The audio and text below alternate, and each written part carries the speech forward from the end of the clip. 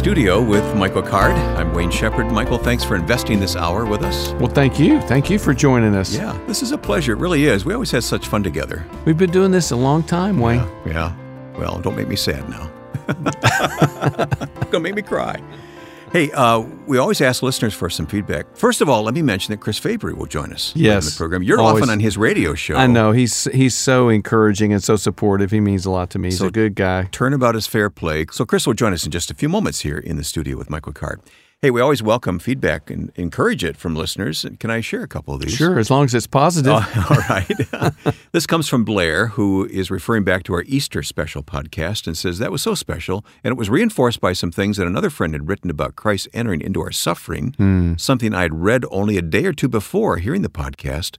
So I shared the podcast with him.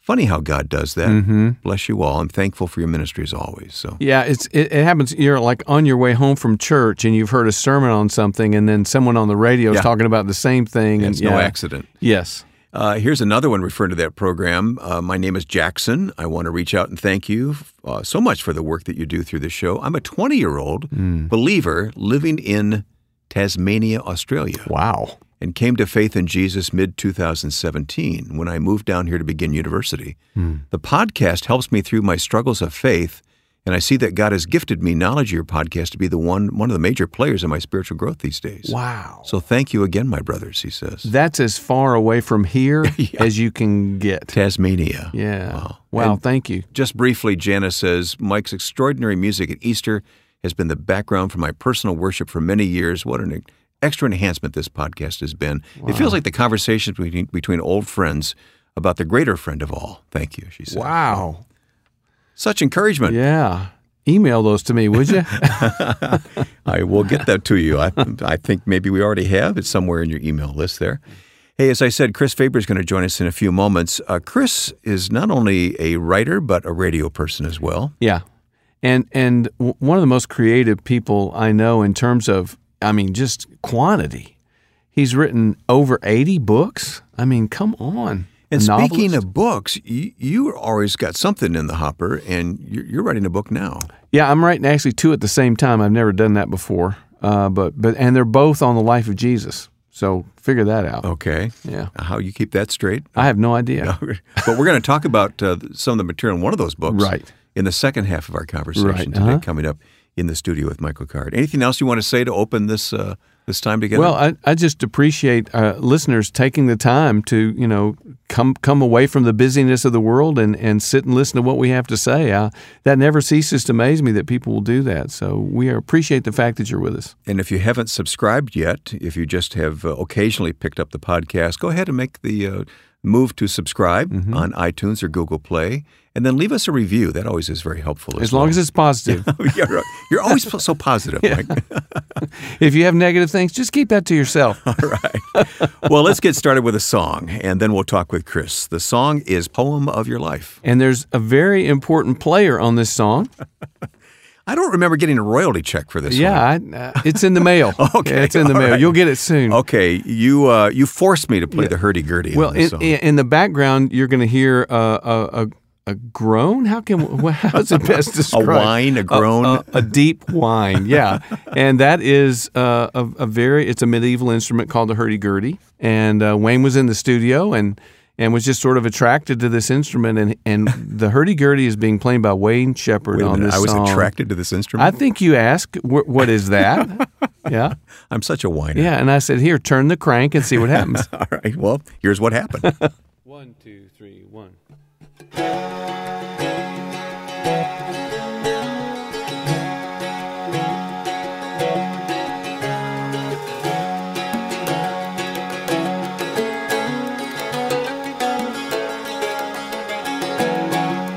Life is a song we must sing with our days, a poem with meaning more than words can say, a painting with colors no rainbow can tell, a lyric that rhymes either heaven or hell. We are living letters that doubt desecrates. We're the notes of the song, of the chorus of faith, and God shapes every second of our little life. lives and minds every minute as the universe breaks by. The pain and the longing, the joy and the moments of life are the rhythm and rhyme, the free verse of the poem of life.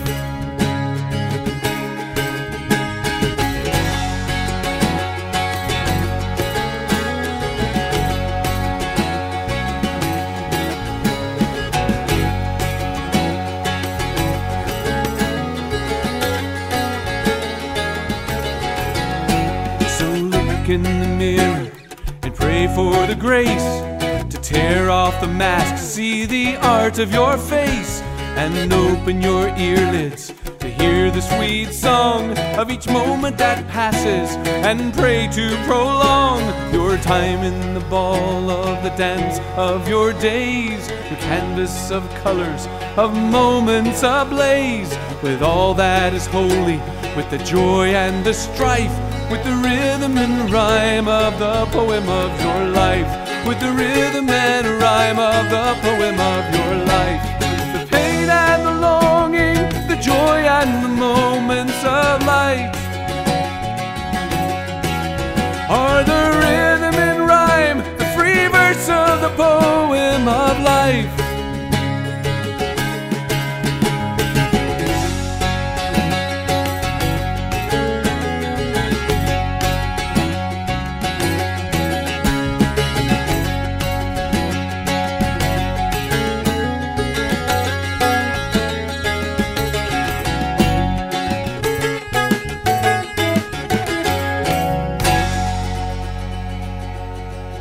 Poem of your life. Thank you, Michael. And that leads right into our conversation and our guest coming up now. I dare say everyone will know this name. Oh, certainly. Either they've read one of his many books, yes, or have listened to his radio program, yes, of which you are a guest quite frequently. Yes, he's one of the few people that still encourages me and kind of keeps me going. Along with you and Joe Carlson. Well, we try. Thank you. We try. Why don't you introduce our guest? Well, this is a person I think, if memory serves me correctly, I remember him sort of as this lanky teenager, sort of bouncing around the upstairs at Moody Radio. Yeah, that's how I remember him too. Okay, good. So I didn't make that up. Yeah, and Chris and I have signed an agreement that we're not going to tell stories on each other here. So hey, I haven't signed that agreement. Yeah. I'm telling stories about you till the day I die. Well, I've been making up stories about Wayne. Yeah, I got real ones. All right, boys, let me reel this in, okay? Never let the truth get in the way of a good story, I'll be Chris. the adult in the room here. Chris Fabry, welcome. Hey, it's great to be with you both, and I'm really looking forward to this because I have no idea what you're going to ask me, but I know I've got an answer. Yeah, good. If you don't know, just make something up. That's what we do. Yeah, it's like you being on Chris's show, right? You don't know what he's going to ask you. Never. Yeah. He doesn't send you questions ahead of time. No. Chris, seriously, welcome. Great to have you in the studio with us. I'm glad to be here, and I know that we're going to talk about what that poem of your life means. Yes. That comes from when I read Ephesians 2 and that great passage about being saved by grace through faith, I come to the 10th verse and it says, "For we are his workmanship," and I know that, Michael, you know more about that word than we do, but we are his workmanship created in Christ Jesus for good works, which God prepared beforehand that we should walk in them. And I'm just blown away by all of that. And looking at your career, Michael, God planned beforehand that you would do the things that you do out of who he has made you to be. The doing comes out of the being. And so I look at that and I just think, wow, that's what I want to do when I grow up. Mm-hmm. Yeah, but if you're me and you look back on that, you realize I had no idea that any of that was going on. Right. It really was all him directing and moving, and you must have the same experience. I mean, you look back on all that you've done and all that you've written, and here's my parable. 30 years ago, we decided we wanted a log cabin. So I buy a log cabin in Hopkinsville, Kentucky that they were about to burn. Oh. Okay? And me and a couple of guys tear it down, move it to Franklin, and rebuild it. And when I'm all done, I'm standing outside of it, and I really look at it and said, where did that come from? How did that happen? I had no awareness of all the work that went into it and all the, blisters and dropping things on your foot and all that business. It was just this creative thing that happened. And I have a similar, I look back on, however many books and records, and I go, where did all that come from? Do you feel that way? I do, and it's the overwhelming feeling that I get is that it is in spite of me. Yes. In spite of my selfish desires and I can take you to a window on the corner of Chicago and LaSalle and take you to this bookstore window. It's not a bookstore anymore, I don't think. No, it's not. But take you there and show you where I would walk past and I would think, one day I'm going to have a book in this window. One day a book with my name on the spine is going to be there. And it was a very selfish dream that I had. It was a very small dream in one sense. I just, a couple of weekends ago, had a book that I had written 15 years ago handed to me by an 18 or 19-year-old. And he said, this is one of the books that I, kind of was formative for me. Would you sign this? And I opened the front of it, a 15-year-old book, and inside it was already inscribed to him. And I said, well, who is this? He said, that's my grandmother. She gave it to me. Wow. And so I'm signing a book that I got up at 2:00 in the morning and had this kind of, this dream that came to life, and I had to go to the computer, and I sent a chapter to Jerry Jenkins. I said, Jerry, I think there's something to this. And then I went back to bed. And years later, then we actually wrote the thing. 15 years after that, I get this kid, 18 years old. It's a grown person, but that I didn't have anything to do with that. That was just me being obedient to whatever it is that God put on my heart that morning, and then working it out through the editorial process, and all about that. Yeah. It's just being obedient to what God's given you, who you are, and then to be and do from that. Well, I like to say God uses mixed motives because that's all he's got to work with. Yes. Yes. One of my favorite phrases is that we don't get the life we deserve, we get the life God designs. Mm-hmm. I don't know who said that. That's good. I'm not sure who said. I'll have to look that up sometime. But what I say is, and you correct me if I'm wrong here, Michael, I think it happens with songwriting as well as it does. I deal mainly in fiction.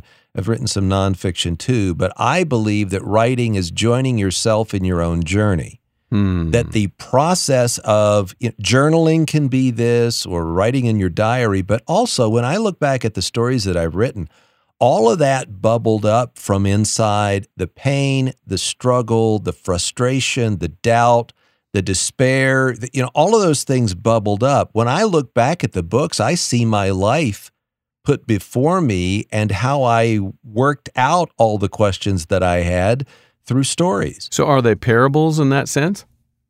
In one sense, they are. In one sense, they tell more about me than I want you to know. Mm-hmm. But I wasn't doing that on purpose. I was just kind of joining myself in that journey. And here's the other thing about it: that the whole process of writing. You helped me a long time ago. We did a program together, and you said, well, I can't talk anymore. I got to get back to work. And I'm working on an album. I got to write 3 more songs today. Something like that. We were talking, and I said, I can't talk to you anymore. I've got to go work on something. How rude. Did I actually say that? It was something like that. What a jerk. I got to get back to work. And what I tell people who come to me and say, so how did you do what you're doing? I've published 81 books now since 1995. And they ask me, what is your secret? How do you get that done? And I say, writing is more like digging a ditch than anything. Yeah. Nobody on the construction crew cares if you feel inspired to dig. Grab a shovel and show up. Yeah. And writing is the same way, and writing songs is the same way. Yes, there are some days that are easier than others, and some songs that come more quickly than others. Yeah. But when I go back and I look at, a 400-page manuscript and I do my own self-editing before I send it off, I can't tell which was a good day and which was a bad day. It all looks the same. So just show up and do what God has prepared you to do. Yeah. I had a professor, Dr. Roberts, who used to, when we would come and complain about writing papers, he was a Kierkegaard professor, so there was a lot to complain about. He would say, go hold the pen to the paper. And I can remember, actually, of course, you feel like a complete buffoon, but I actually sat at my desk and held the pen to the paper, waiting for something to happen. And it gets to that ludicrous sort of level. But I hear what you're talking about, It's Chris. discipline, isn't it? Is it discipline, or is it? I don't think you should get points for discipline. This isn't discipline; it's something else. I think there's an aspect of discipline, but it really takes faith. When you sit down and I put my fingers over the keys, Yeah. I think there is an expectation. I can't do this on my own. I don't know how to do this. Even after writing that many books, it's like every one of them I have the doubt and the fear. Of, will I be able to finish this? But I really think it's an aspect of faith that you say, God, you need to show up here. And I go back to your book on Hesed, the book Inexpressible. I underlined this thing so many times. And here is what you said about God's steadfast love and the everlasting quality of it. You said, what are the implications for us today of God's Hesed being everlasting and eternal? What kind of confidence might be born in our hearts and minds if we trusted that God's love, mercy, and kindness will never fail? What would happen to our deepest lingering fears if we could summon the audacity to believe this promise that meant so much to Israel? And I come back to that. It's God's love that draws me to the page. I come alive when I'm telling stories. My wife told me that this weekend. It's like, she said, there's nothing like seeing you when you're in the middle of something. You just come alive. And I think that's part of when we are in the middle of the workmanship that God has created us to do. When we're walking in that, we will feel most alive in what we do. All right, let me ask both of you, when someone comes to you and says, well, how do I get to do what you do? How do you answer? I usually quote Bonhoeffer, who said, the call makes everything possible. I think there's a degree to which you have to realize that you're called, but the problem with that is you don't realize the calling until you try to get in there and get your hands dirty trying to do it. But I do still think that the call makes everything possible. I think fundamentally you're called to do, whether it's writing or any kind of creative work or mercy ministry or hospitality. I mean, it's not just, there's tremendous creativity that's called for to be hospitable or to have a mercy ministry. Yeah. Chris, as you think about your answer, this is for me. I'm sitting on a voicemail I need to answer right now. A guy called me today and says, how do I get to be in radio like you've been in radio? I don't know how to answer that question, Chris. Well, there is this expectation that we have that it's going to look like something. Let's say in the writing, I'm going to write this story. I'm going to have it published. A publisher is going to track me down and give me a lot of money as an advance. And then millions of people are going to read it, and I can retire and I can just write stories the rest of my life. And there'll be a movie. Exactly. All of that stuff. This is how it's going to happen. And if that is your expectation, if that's why you're going into writing, you don't love writing. You love the results of having a bestseller. So you need to go towards something else. If you really love writing or you really love music, what you will do, whether you're a quote-unquote success or best-selling author or whatever, you will run toward that and it will come leaking out of your life no matter what you do. So release the expectation of what the end result is going to be and allow God to do so. That's why I think you tell people, get involved in your church, sing in a small group, start small, do something like that and see what happens in the middle of all that. Yeah. Yeah, I really do think, especially with people that are involved in music, but it comes out in other ways.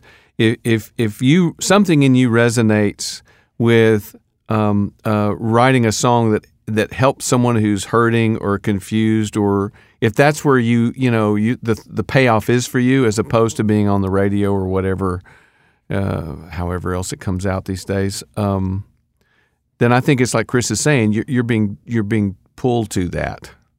Yes, and that's good. See, I think God gives that kind of. You know how many people in the world who don't want to be behind a microphone, who don't want to be up front, or who don't want to write the last thing in the world they want to do. If you've got that bubbling around in your soul, then move toward that and don't spike it. That was one of the struggles that I had very early on, and I had Jerry Jenkins help me, because I give him a story and he would, redline it, edit it just so painfully.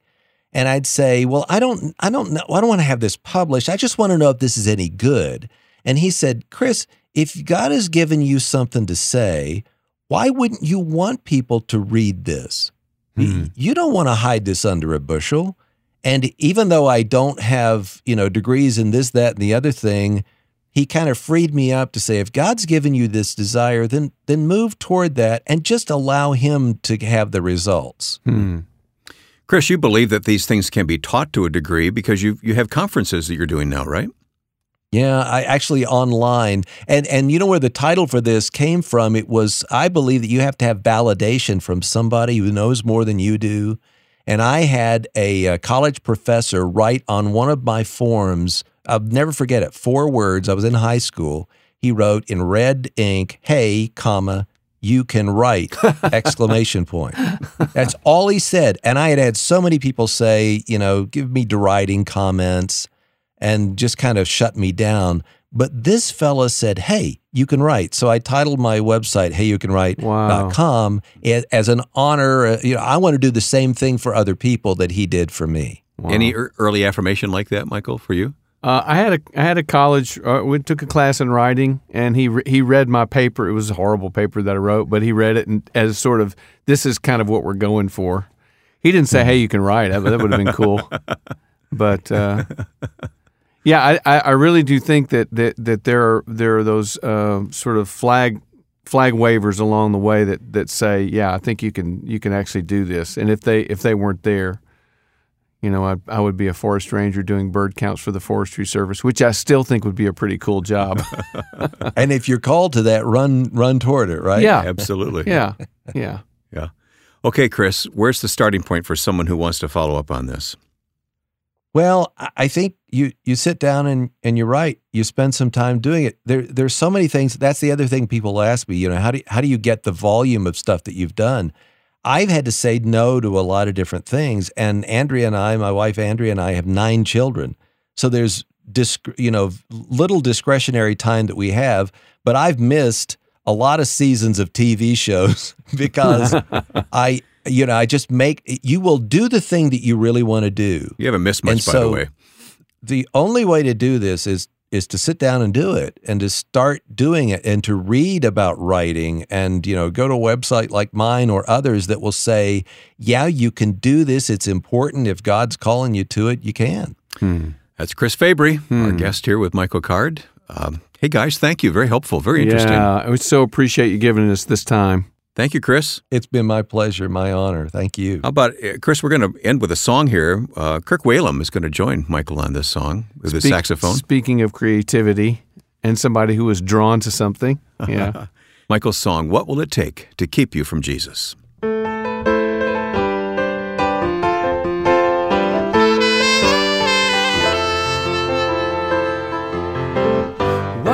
Take to keep you from Jesus, keep you from heeding his call. The simple excuse of a heart that is hard, a reason that's nothing at all.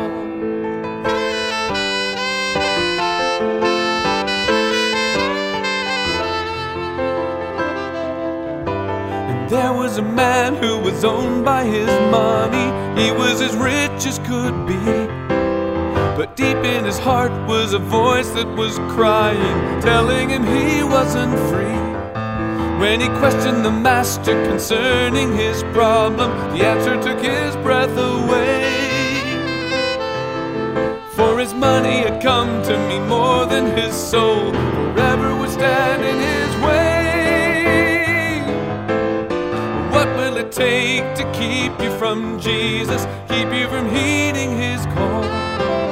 The simple excuse of a heart that is hard, a reason that's nothing at all. And how long before you stop with your reasons, take your defenses away?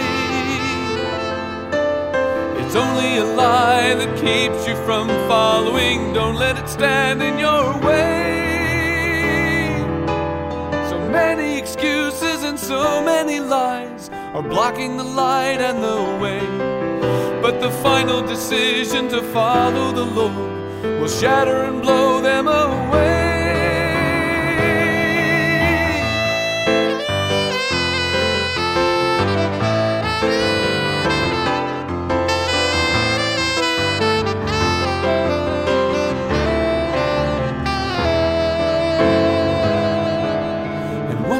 One who was lame in his body, sick in his body and soul. Though he didn't know all the facts about Jesus, he knew that he longed to be whole. So with some of his friends he went seeking and found him. So many stood in their way. So they tore through the roof and they lowered him down, for nothing could keep him away. What will it take to keep you from Jesus, keep you from heeding his call? The simple excuse of a heart that is hard, a reason that's nothing at all.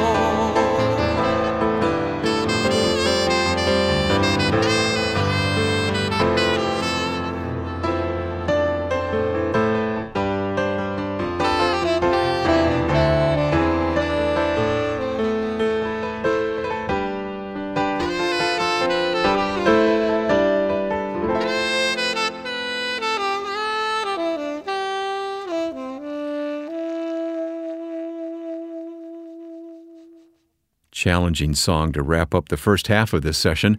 We hope you'll take time to explore more of what we have available that can amplify what we present here in the studio. Our website has been updated, and we're excited about what's waiting for you when you visit michaelcard.com. Coming up, we'll continue in this session with teaching from Michael on lessons from the life of Christ when we return in just a moment here in the studio with Michael Card.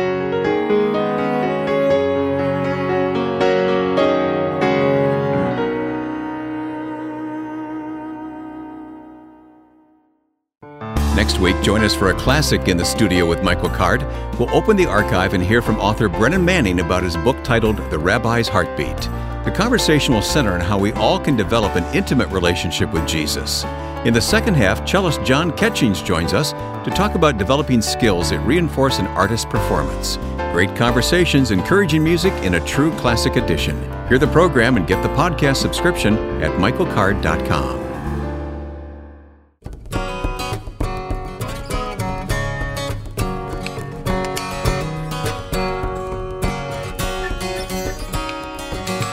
One of the cool things about the podcast is we get a preview of coming attractions from Michael Card. You said you're working on 2 books simultaneously. Yes, both on the life of Jesus. Explain that to me. I can't begin to understand how you can do that. Me neither.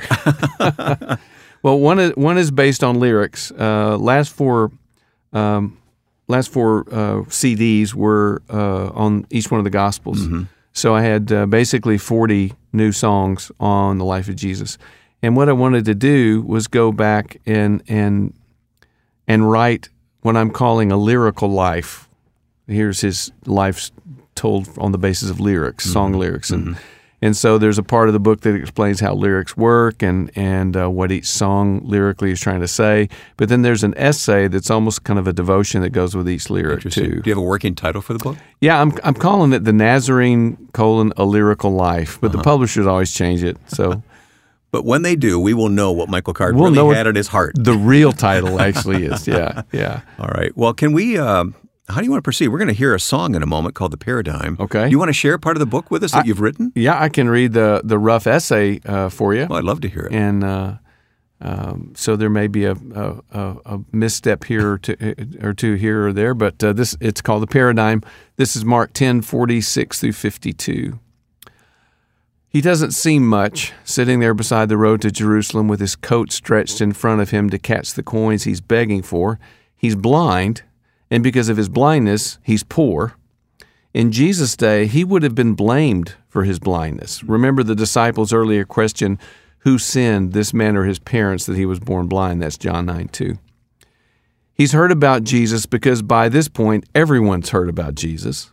So he parks himself on the road out of town where he knows Jesus will pass by with a herd of Passover pilgrims on his way to Jerusalem. It's important to recognize this crowd is not composed of followers of Jesus specifically. Mark says that Jesus and the 12 are, quote, together with the crowd, which is about to start the steep climb from approximately 1,000 feet below sea level, which is where Jericho is, to 2,500 feet above sea level in Jerusalem. So it's a long climb. Yeah. As with the children before, the disciples believe Bartimaeus is not worthy of Jesus' time or attention. Jesus is too important, as they are coming to believe they are too important, because they've just been arguing about who's the greatest. If you're listening to Mark closely, you know Jesus is looking for followers who are willing to believe without seeing, who will trust him, who will take his word and accept who he is without proof. I believe Bartimaeus is the disciple Jesus has been looking for 3 years, and he finds him, poignantly enough, just a few weeks before the cross. There must be a point to Jesus' question, because it is painfully obvious to everyone what Bartimaeus needs. Still, Jesus asked, "What do you want me to do for you?" in verse 51, which, if you think about it, saying that to a blind man. Yeah, okay. Perhaps he asked because he wants to hear those words from someone, anyone. He wants to hear them say, "I want to see." He's been waiting for someone who will say that. Perhaps he wants the crowd to hear them, or the 12. Maybe he knows Bartimaeus needs to say them. Maybe it was for all these reasons, but say them he does, and they hang in the air and echo down the centuries to our ears. I want to see. We think we know his name, Bartimaeus, but the truth is we do not. We only know his father's name. Bartimaeus is Aramaic for the son of Timaeus. Oh, okay. Timaeus' nameless son is healed remarkably by one unexpected word from Jesus. Jesus says, "Go," and that's what heals him. And Mark tells us he goes, that is, he follows Jesus. I'd like to think he accompanied Jesus up the steep ridge all the way to Jerusalem, marveling along the way at every step by all the things he's seeing for the first time with new eyes. Imagine that. Think about that. Yeah, okay. As remarkable as the story is, perhaps most remarkable is the smallest hint in verse 49 and what it points to. Have courage, someone in the crowd tells Timaeus' son. Those words point to an ancient message that was spoken directly to Bartimaeus by Isaiah the prophet almost 1,000 years earlier. Be strong, says Isaiah, or have courage. Here is your God. Then the eyes of the blind will be open. Let's listen to the song, The Paradigm.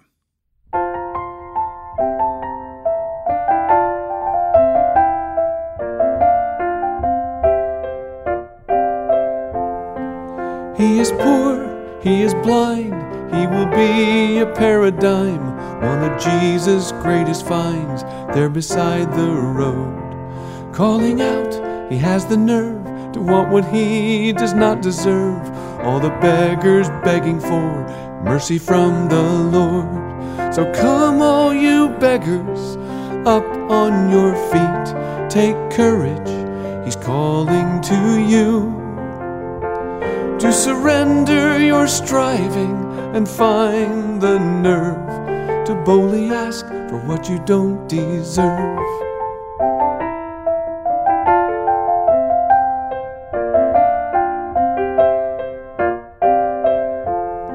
A timeless moment caught in time, the beggar leaves it all behind. Then the perfect paradigm calls Jesus by name, calling out on his knees with one request he wants to see, and he could see immediately when Jesus said go. So come all you beggars, up on your feet, take courage, he's calling to you. To surrender your striving and find the nerve to boldly ask for what you don't deserve.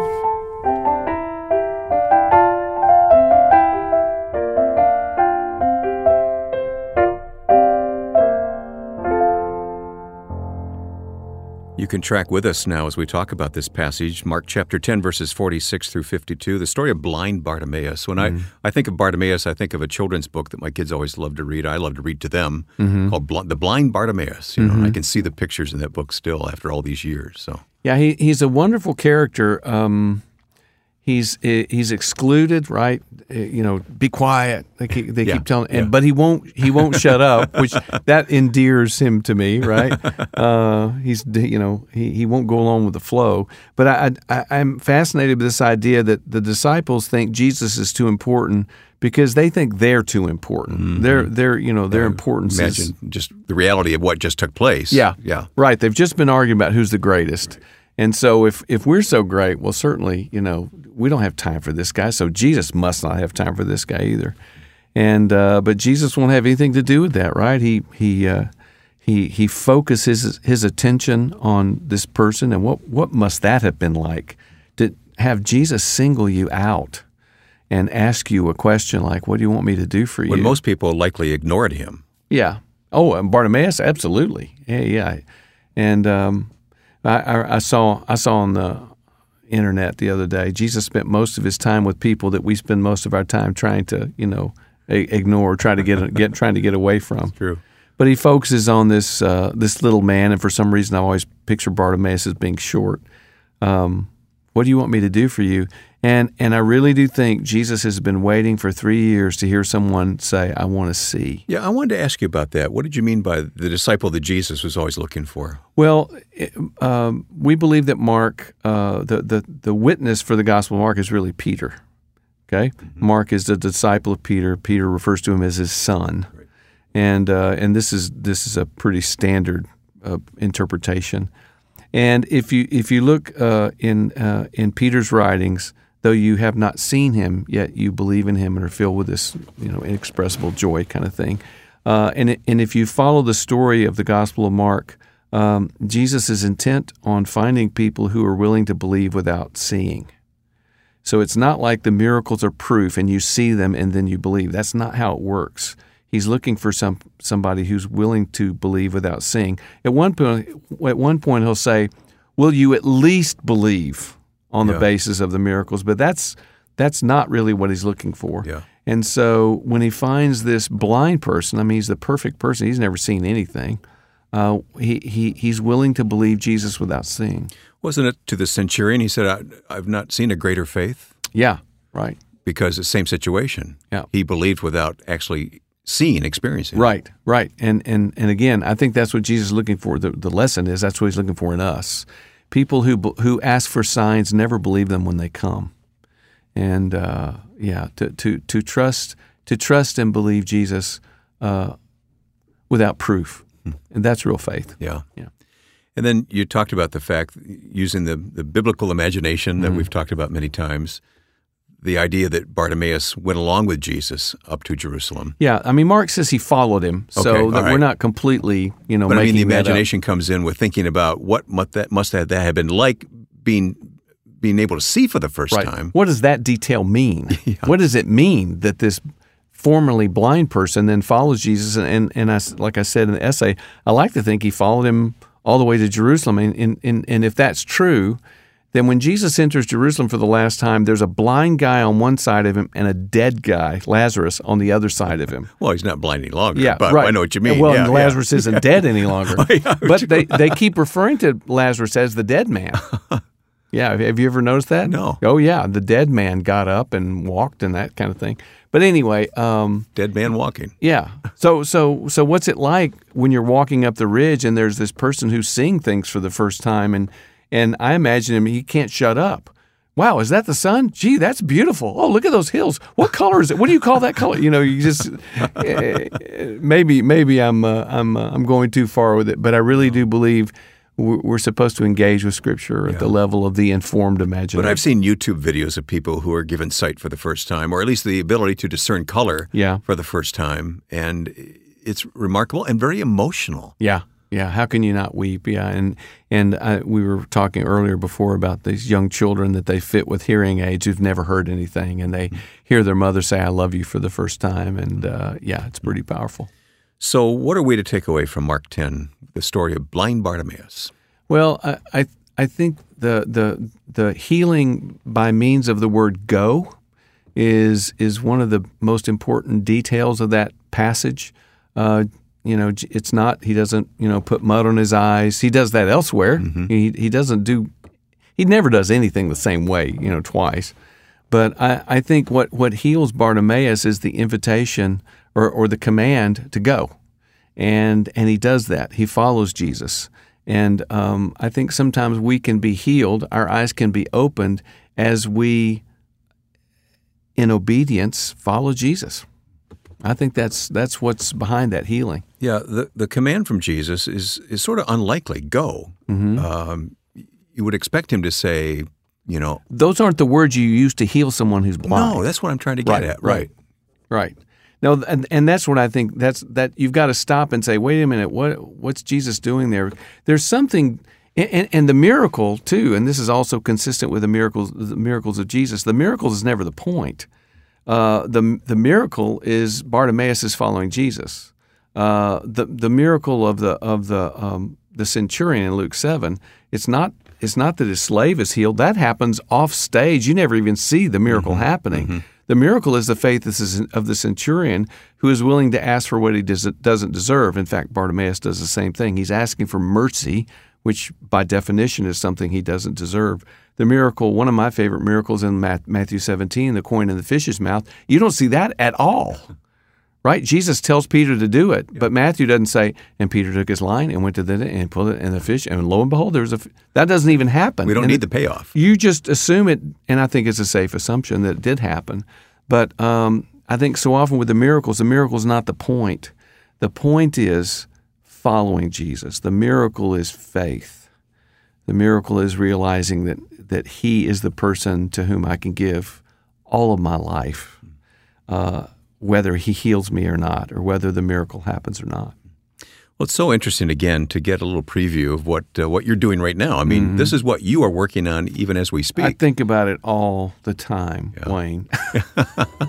You really immerse yourself in writing these books, don't you? Yeah.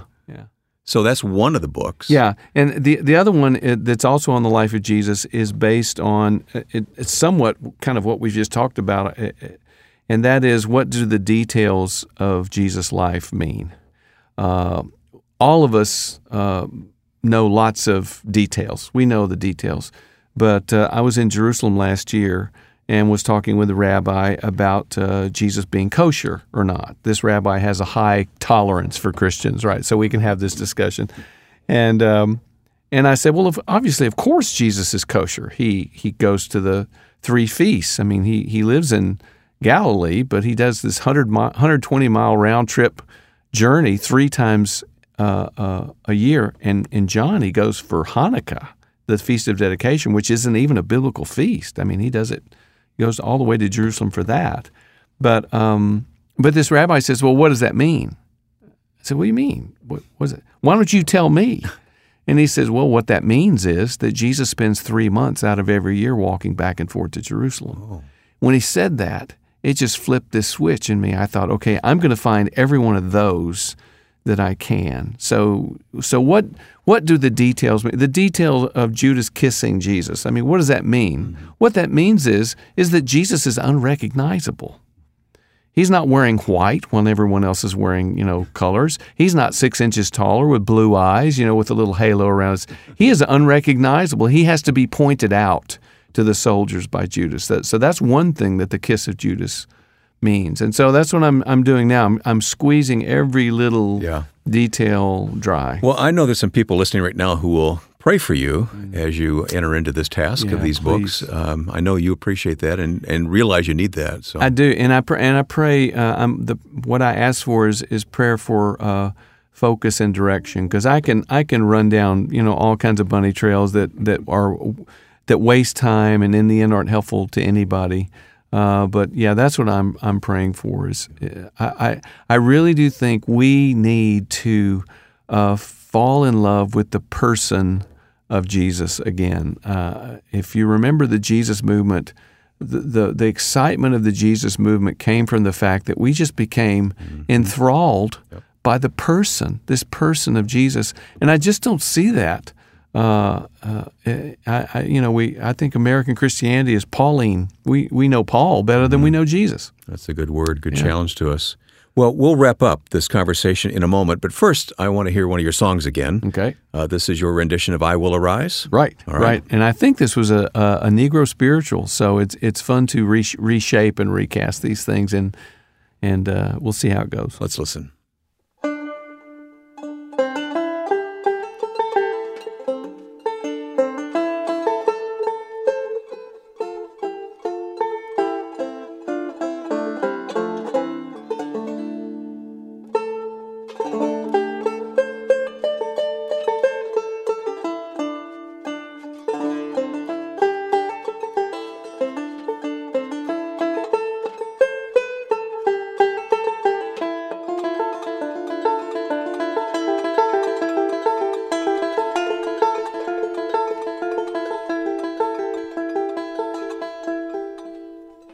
Come, ye sinners, poor and needy, weak and wounded, sick and sore. Jesus ready stands to save you, full of pity, love, and power. Come, ye thirsty, come and welcome God's free bounty, glorify true belief and true repentance, every grace that brings you nigh. Come, ye weary, heavy laden, lost and ruined by the fall. If you tarry till you're better, you will never come at all. I will arise and go to Jesus. He will embrace me in His arms, in the arms of my dear Savior. Oh, there are 10,000 charms.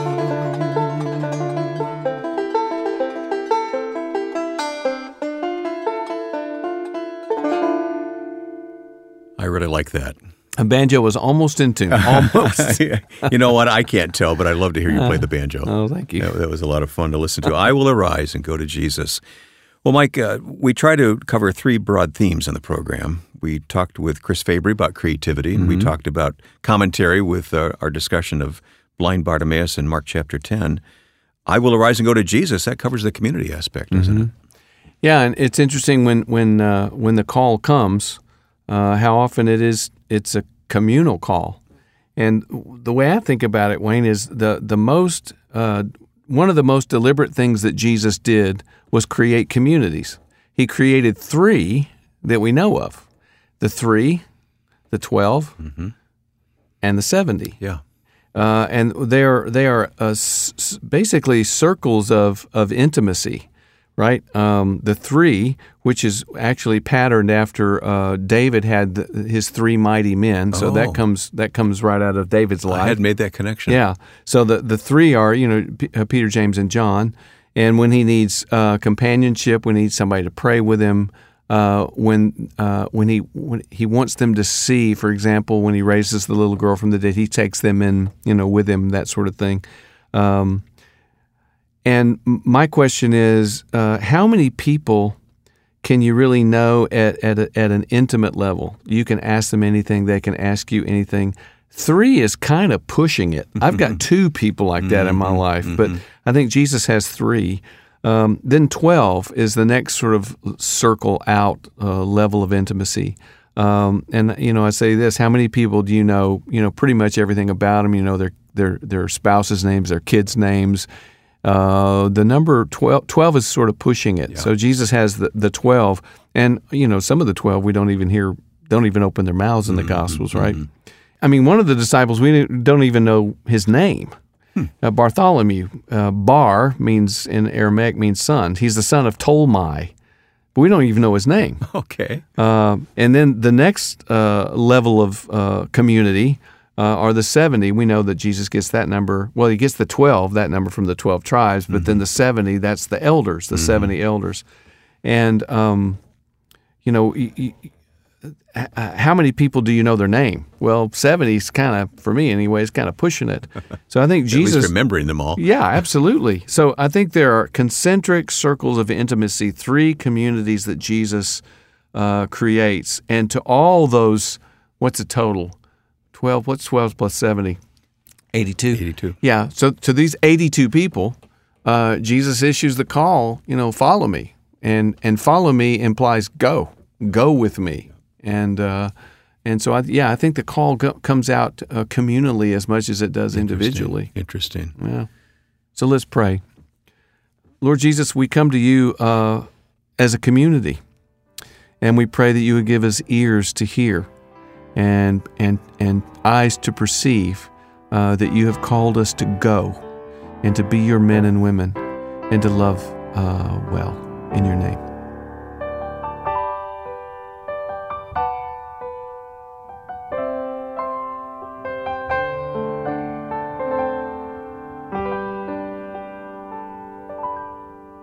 Been a great hour together, hasn't it? We started this session with some listener comments, and before we go, we wanted to share a few more. Susan tells us, some lessons are harder than others for someone like me, but sometimes all the more necessary. Thank you for tackling them and helping us understand. And Michael writes, what a revelation. God's Word is always like a two-edged sword, revealing details we usually miss unless they are shared and emphasized. You can share your reactions to our podcast on Facebook or use the contact section on our website, michaelcard.com.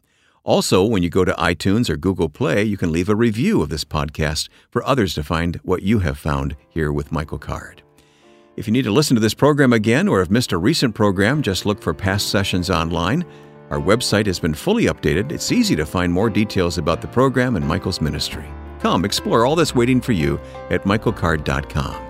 Access Michael's weekly blog posts, learn about his conference ministry, and get the links for subscribing to this podcast in iTunes or Google Play, all at michaelcard.com. And join us next week as we open the archives and present a classic broadcast recorded at the Mole Inn Studio. Now, for all of us on the team, Ron Davis, Lauren Koski, Ashley Smith, Lance Mansfield, Jeff Jones, and our producer, Joe Carlson, I'm Wade Shepard. Thanks for listening. We enjoy having you here and invite you to join us again next week here in the studio with Michael Card.